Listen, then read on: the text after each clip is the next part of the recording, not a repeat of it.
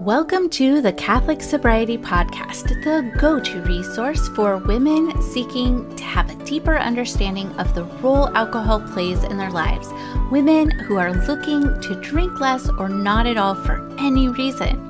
I am your host, Christy Walker. I'm a wife, mom, and a joy-filled Catholic, and I am the Catholic Sobriety Coach, and I am so glad you're here.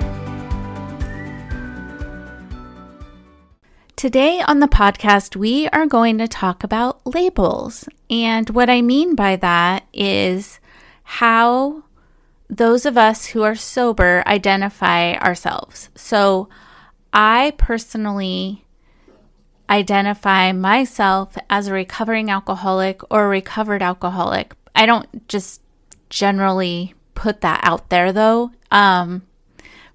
In most social situations, people just know me as a non-drinker, but close friends and family members, and I guess anyone who listens to this podcast or follows any of my social media or goes to any of my talks, I guess they also know that I'm a recovering alcoholic.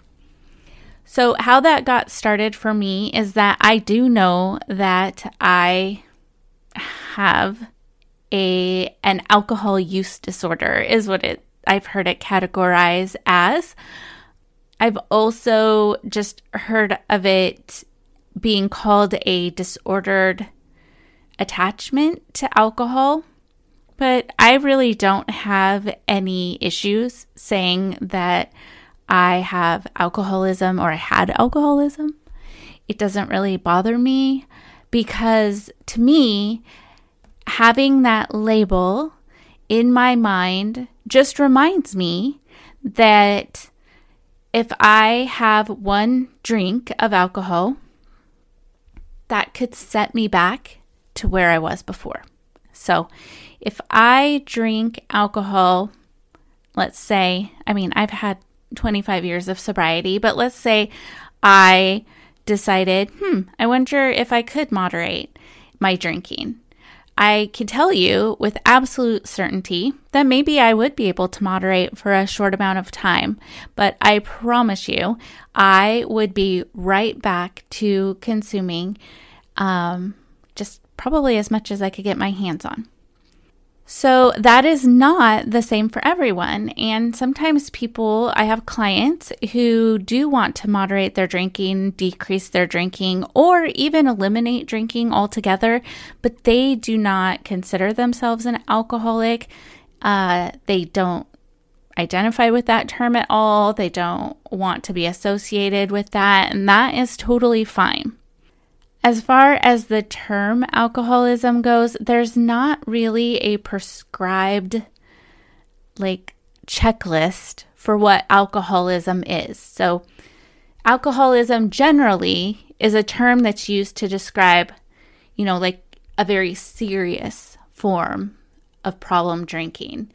It usually causes extensive harm to your health, to your life in general, your ability to perform, regular tasks. There are people who are considered high functioning alcoholics, and those might be people who can keep a job and don't necessarily appear that their alcohol is causing them a lot of issues on the outside, but inside or within their family or within certain relationships or activities, it is causing a lot of issues. So if you go to a doctor and you're wondering if you are an alcoholic, there are some things that they might do to assess whether or not you have a problem with alcohol. So the first thing they're going to do is ask you some questions related to your drinking habits. They'll probably perform some kind of physical exam to see if you have any signs that show that you do have complications related to your alcohol use. There might be some testing, lab tests that go along with that. And then they may even do a psychological evaluation, which would include, asking you about your thoughts and feelings, behavior patterns, and those types of things. So some of the signs that a person could look at to assess whether or not they do have a dependency on alcohol would be to look at their alcohol use. Do you have an impaired control over alcohol? Like, if you do set boundaries for yourself, are you able to keep those? So I have clients who they used to consume maybe 2 or 3 glasses of alcohol, of wine a night, let's say. And then pretty soon it turned into a glass of wine every night. And then before they knew it, it turned into half a bottle or even a bottle. Like, they wouldn't even be able to have any alcohol, any wine, like in the fridge, because they would want to finish that bottle of wine. So they started to have impaired control over their alcohol use.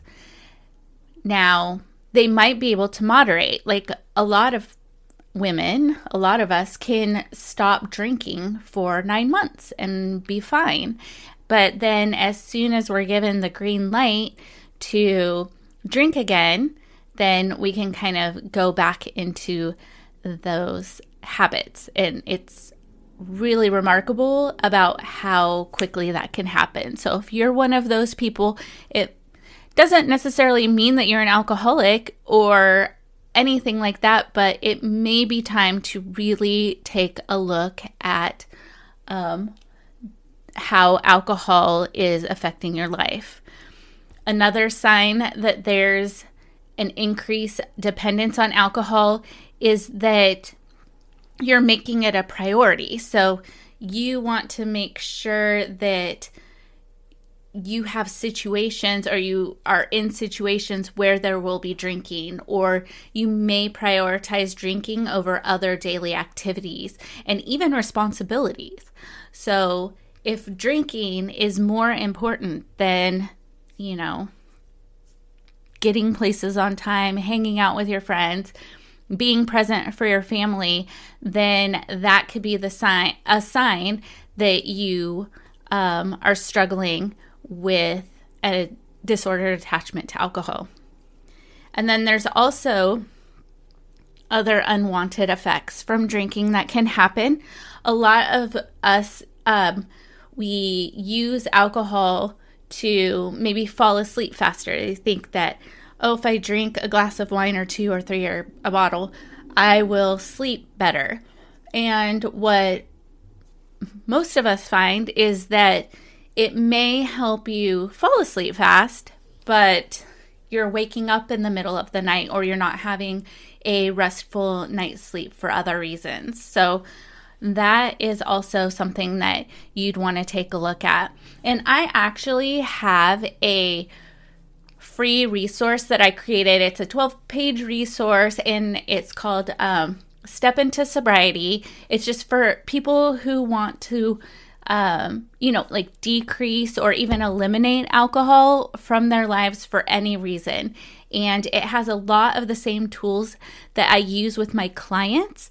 And again, it's just meant to bring awareness to your drinking so that you can find out when you're drinking, why you're drinking, how much you're drinking, what thoughts are coming up for you before and after. There's habit trackers and all kinds of stuff in there. So I will leave a link for that in the show notes. And again, it's free and you can go ahead and grab it.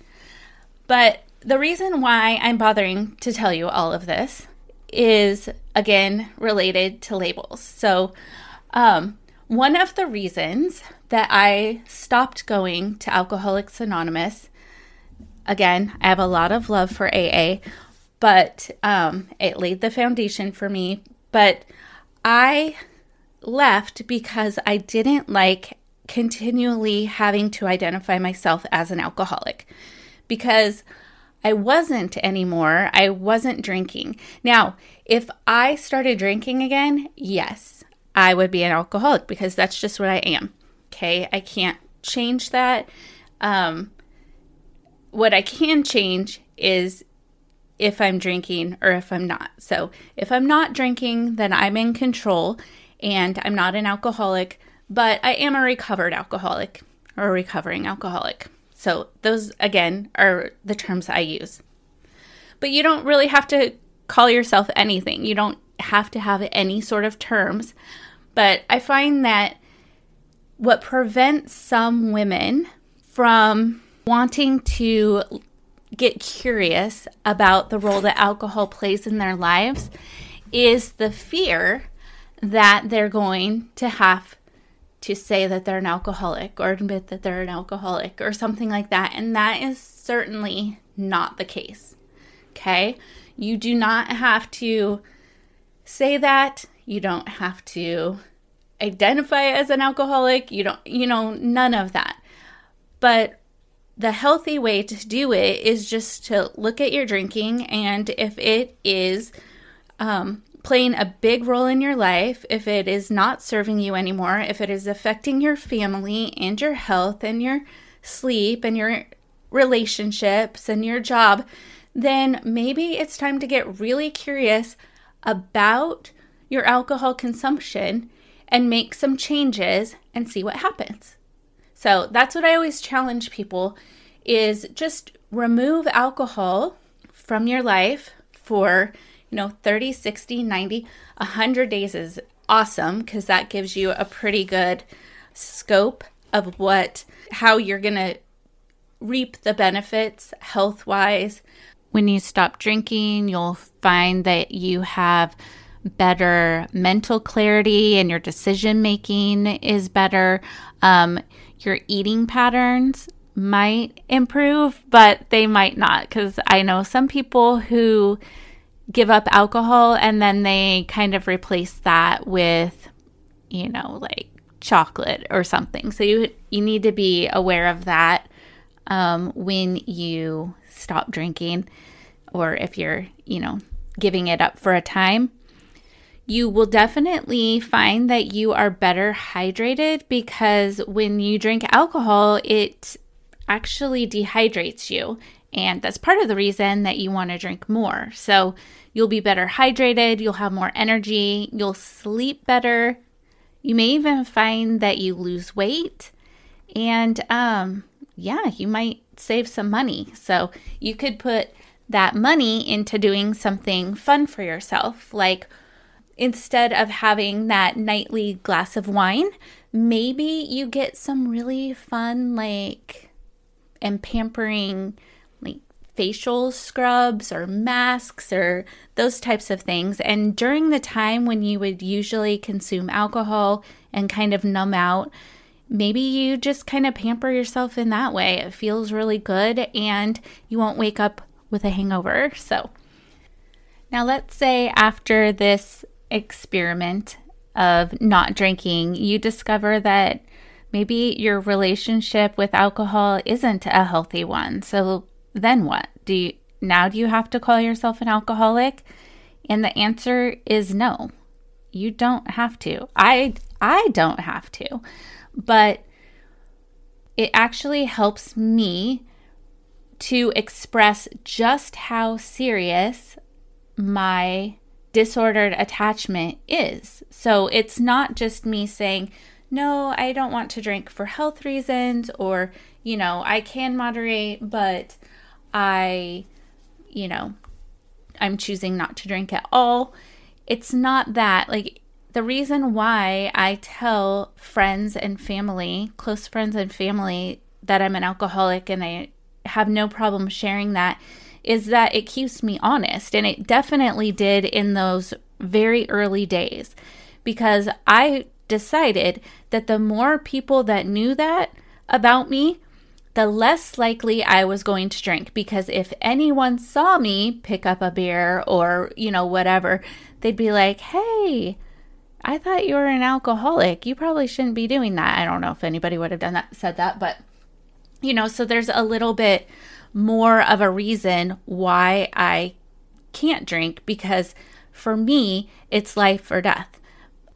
So the good news is that there's no need to call yourself an alcoholic, okay, to get sober. You don't have to. In fact, there are millions of people who don't drink for a variety of reasons, and they're not alcoholics. They're not even alcohol dependent. They are just sober for whatever reason that they want to be sober. That could be for health reasons. That could be for religious reasons. That could be, for just personal reasons. It doesn't really matter why a person doesn't drink. And you don't need to have a label to explain yourself. I mean, even as someone who does consider myself a recovering alcoholic, I don't have to use that label anytime or ever.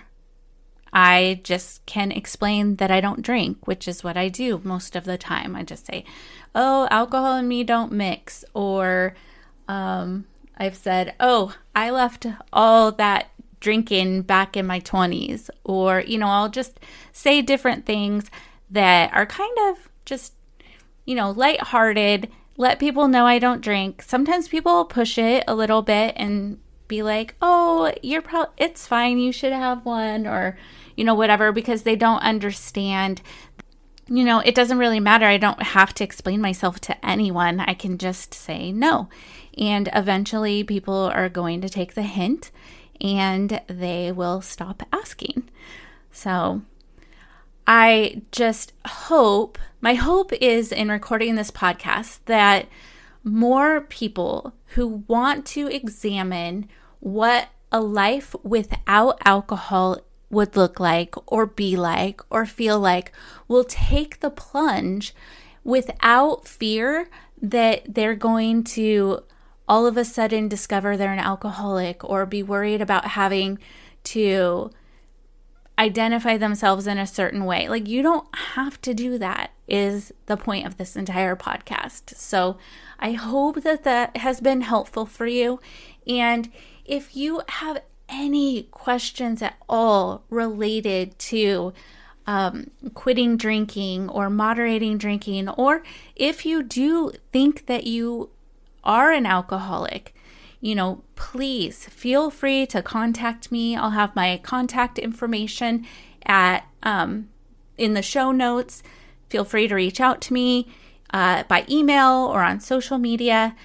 But I do have a lot of experience with working with women who are in recovery, who are recovering alcoholics and do identify themselves that way, and also working with women who just want to get sober for any reason. Well, that does it for this episode of the Catholic Sobriety Podcast. I hope you enjoyed this episode, and I would invite you to share it with a friend who might also get value from it as well. And make sure you subscribe so you don't miss a thing.